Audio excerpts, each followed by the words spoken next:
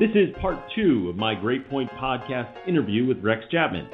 If you haven't listened to part 1 yet, go check it out on iTunes right now. How difficult was the transition to being a lifelong basketball player to retired NBA player? Yeah. Well, I mean, in my instance, I felt like I knew what I was getting into. It was right around that time that, I'd had a few surgeries and had started taking pain medicine that had been prescribed for me. And so during that whole time of retiring and all that, I was also, beginning the first bit of, having an addiction to pain medication, prescription pain medication. And, there for a year or two, was just sort of spiraling downward with the Vicodin and opiate use. And before I knew it, I was I checked into rehab and, to try to go to treatment.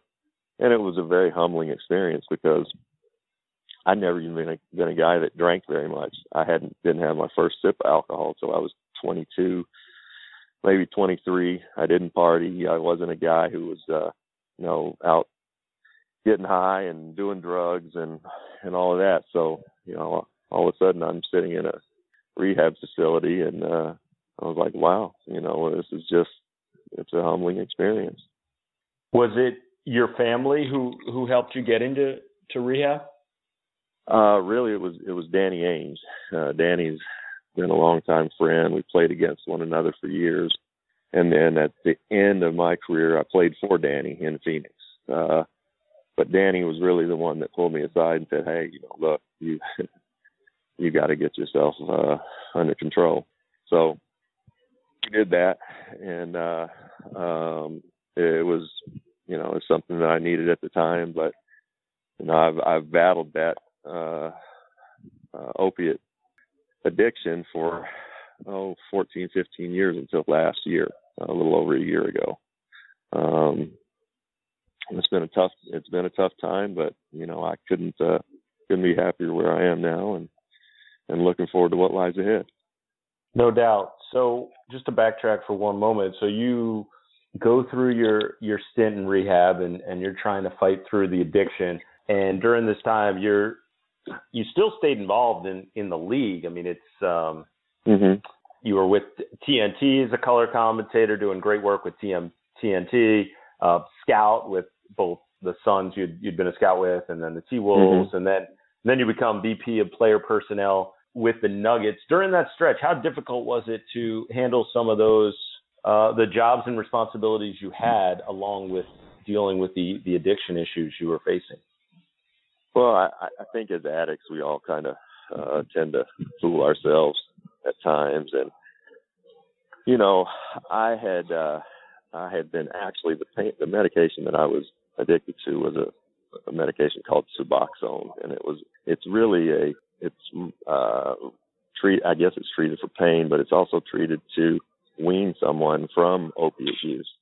So it was odd that, and I was taking what I was prescribed. I was never taking more than I was prescribed, but I think over time, like I said, from 2001 to 2014, over time, I can look back now and see where, hey, some of the decisions I'm making in my personal life or in relationships or just day-to-day dealings with people and places and things, I could see now that my judgment was getting weaker and weaker. And so it was hard. I always felt like I was given everything I could give to the different places that I worked. And you're sort of functioning while you're doing that, but definitely not at full capabilities. You talked about the idea that sort of everything changed a year ago. Can you take me through what happened there? Well, I was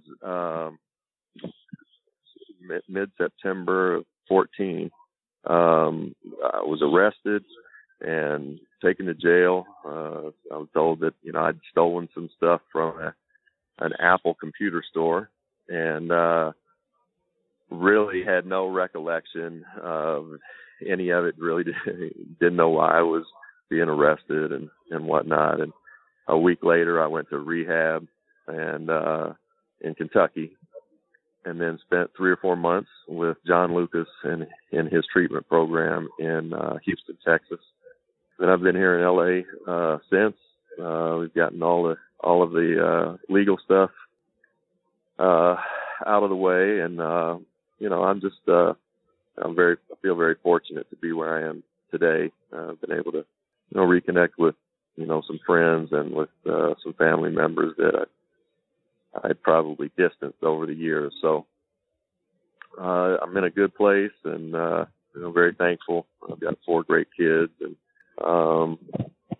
just kind of taking it a step at a time. What do you think changed for you this time in terms of getting the help? Well, I think probably, I think when anybody goes the first time to rehab, that it's an enlightening experience, but the chance for relapse is very, very great. And that's, historically and, across the board. I think that, something has to make you hit rock bottom. And I think that being arrested for me certainly was rock bottom. I'd always been an upstanding citizen and, had never been in trouble in any way, shape, or form in my lifetime. So, when that happened, it was pretty traumatic, and, I'd let down a lot of people. And, so I'm very thankful at this stage, I think, more than anything, just to be where I am, feeling as I feel, and, being over a year and a couple of months out of, pain medication, because that's a big deal for me. Yeah. Well, I really appreciate your willing to speak about it and your honesty. I've wondered, for someone in your position, my ex-wife is an alcoholic, and actually have custody of my 2 daughters now, and wow. I'm remarried. And yeah, no, it's not a bad thing. You go through your tough times, and you all work towards a common goal of trying to get people healthy, and not just the addict, but also everyone else around them, and understanding the role each of us plays in it. But I was just curious in terms of, it was hard and embarrassing and a struggle for us as we dealt with a lot of those issues, and continue to, and we'll always deal with those issues. Mm-hmm. But I'm also out of the spotlight, and I'm not a public figure. So for you, what kind of challenges have there been in terms of facing the public and all that comes along with that, for not just you, but for your family as well? Yeah. Well, for me personally, I really haven't. I don't spend a lot of time worrying about things like that, and probably the main reason I don't is because since I was 15, I've sort of been recognizable to others, coming from the place that I came from, and so I've lived in the spot. I mean, what was so crushing is, I've got 4 children, age 23, 21, 16, and 15. Mm-hmm. And to have caused them the embarrassment that I know that it caused them, to letting down friends and family. Of course it's embarrassing going through something publicly, but the ones that the people that you just hurt for, that I hurt for, are the people that I let down, and who expected more from me, and had always known me to be a certain person, and so that's difficult to deal with. But what are you going to do? You gotta keep moving and continuing to try to do the next right thing every day. And as long as you can do that, there's really, the people who know you are going to know you, and who love you are going to love you. And people outside of that, really, in the end, they don't matter. So, family and friends are the ones who are always there for you. And I certainly have had an outpouring of support from many family and friends over the past year or so. It's been great. The people that I spoke to in trying to do some research and prepare for speaking to you kept coming back to the same themes, when talking about you. Said that you were a great guy, and they said that you're an excellent father. So, if that, that's great, and ultimately, I don't know what means more than hearing those things. Yeah, absolutely. Well, that's good to hear. In doing research for this interview, one of the things, I came across, there's all this speculation that, Rex had a hard time with dealing with retirement. Rex's father was always really hard on him. Obviously, there's never one thing that's a driving force for addiction. But now that you've had a year, as you start to think about these things, what do you think has played the biggest role in why you ultimately had issues with addiction? That's such a tough question. I don't know. My father, there have been plenty of fathers that need to be chastised for being bad parents. My dad wasn't a bad parent. He was a good guy, good parent. Was he hard on me, trying to teach me how the game was to be played? Yeah, but I wanted him to be hard on me. I wanted him to tell me exactly what I needed to do. So, in retrospect, I think back to, middle school and high school when really and truly basketball had become an addiction for me. I had to play. I loved to play. It was fun. It was good for me. It made me feel good to play and just to get out there and express myself on the basketball floor. And it really was an addiction for me for, I don't know, 30 or 20, 25 years of my life. So when I finished playing, I guess I, found something to fill that void. And that void was filled by just really not wanting to deal with retiring and the emotions and probably the sadness that I had of not being able to do what I had always done before. And I think I probably started masking, trying to, hide those feelings and sort of just numb myself to it. And I think, another aspect was my ex-wife and I were in a very tough marriage and a challenging marriage, as I'm sure it would have been for anybody. She was married to someone who was struggling with addiction for, quite a while. So, I just think that I don't know what the origins exactly are, but I'm sure I was trying to, just not feel the things that I knew I would feel if I wasn't on the medication. And I think that was a scary thing for someone just retired at age 32. You mentioned an outpouring of support from both friends and family. How much have you heard from people in the basketball community, especially because there must be, as you talk about, some level where they can relate to the issues you were going through in terms of, again, being addicted to the game and all that came with it? Yeah, somebody told me the other day that there were something like only 1,500 retired NBA players, and I guess that's right, but it seems like should be a ton more than that. But 1,500, that's such a small amount of guys from this one sort of little fraternity that we have here in the States, and a few guys spread out abroad. I mean, it's difficult, I think, sometimes for people or fringe, people that are sort of fans but don't really understand. I mean, the game of basketball it's a great game, but really and truly, the human body, I'm not sure meant to do what professional athletes do. I think that, if the body starts breaking down and you're definitely sacrificing, football players, baseball players, basketball, soccer, who pick your sport, sacrificing some years of good health, physically, especially, for, playing a game up until your 30s.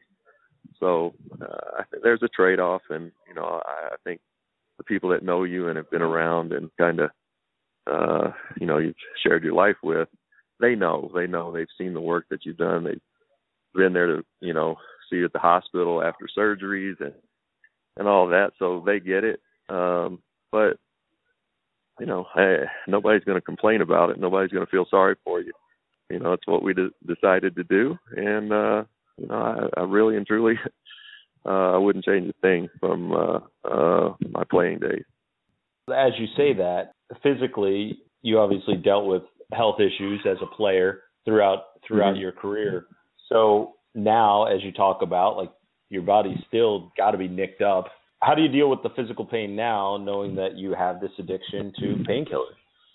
Well, much easier this time than any of the previous times for some reason. And again, maybe that's because, you feel like you've hit the bottom and you've got no place else to go.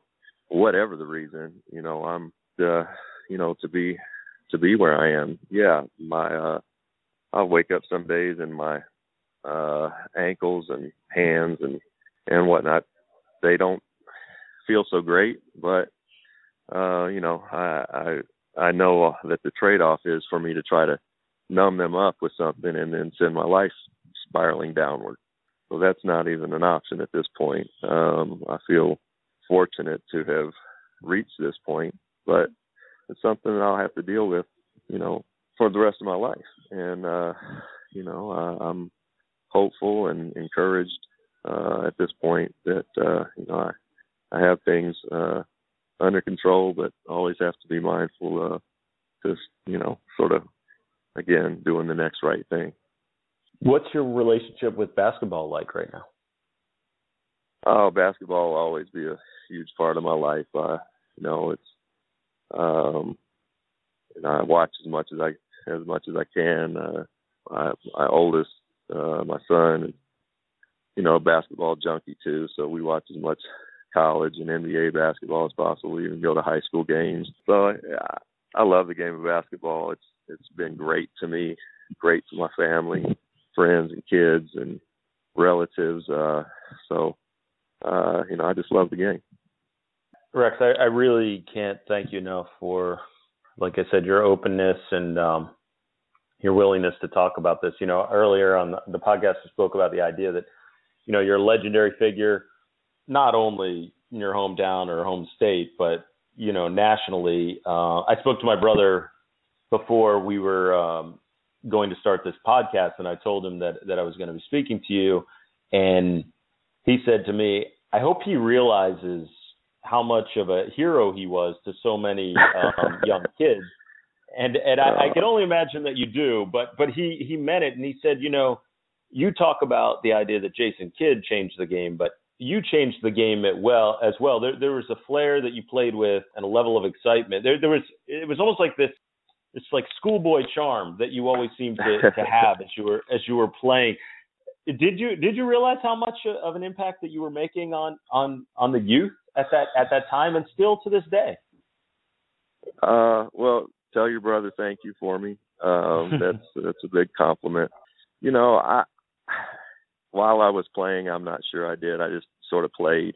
I guess there are times people will say things that, it means a lot to you to realize that maybe you've impacted others in some sort of positive way, just even if it was just for pure entertainment value after they got off their 9-to-5 job. So I tried to express myself on the floor, and I didn't feel like there was really anything that I couldn't do when I was out there. And you go from being sort of a young, dumb, arrogant,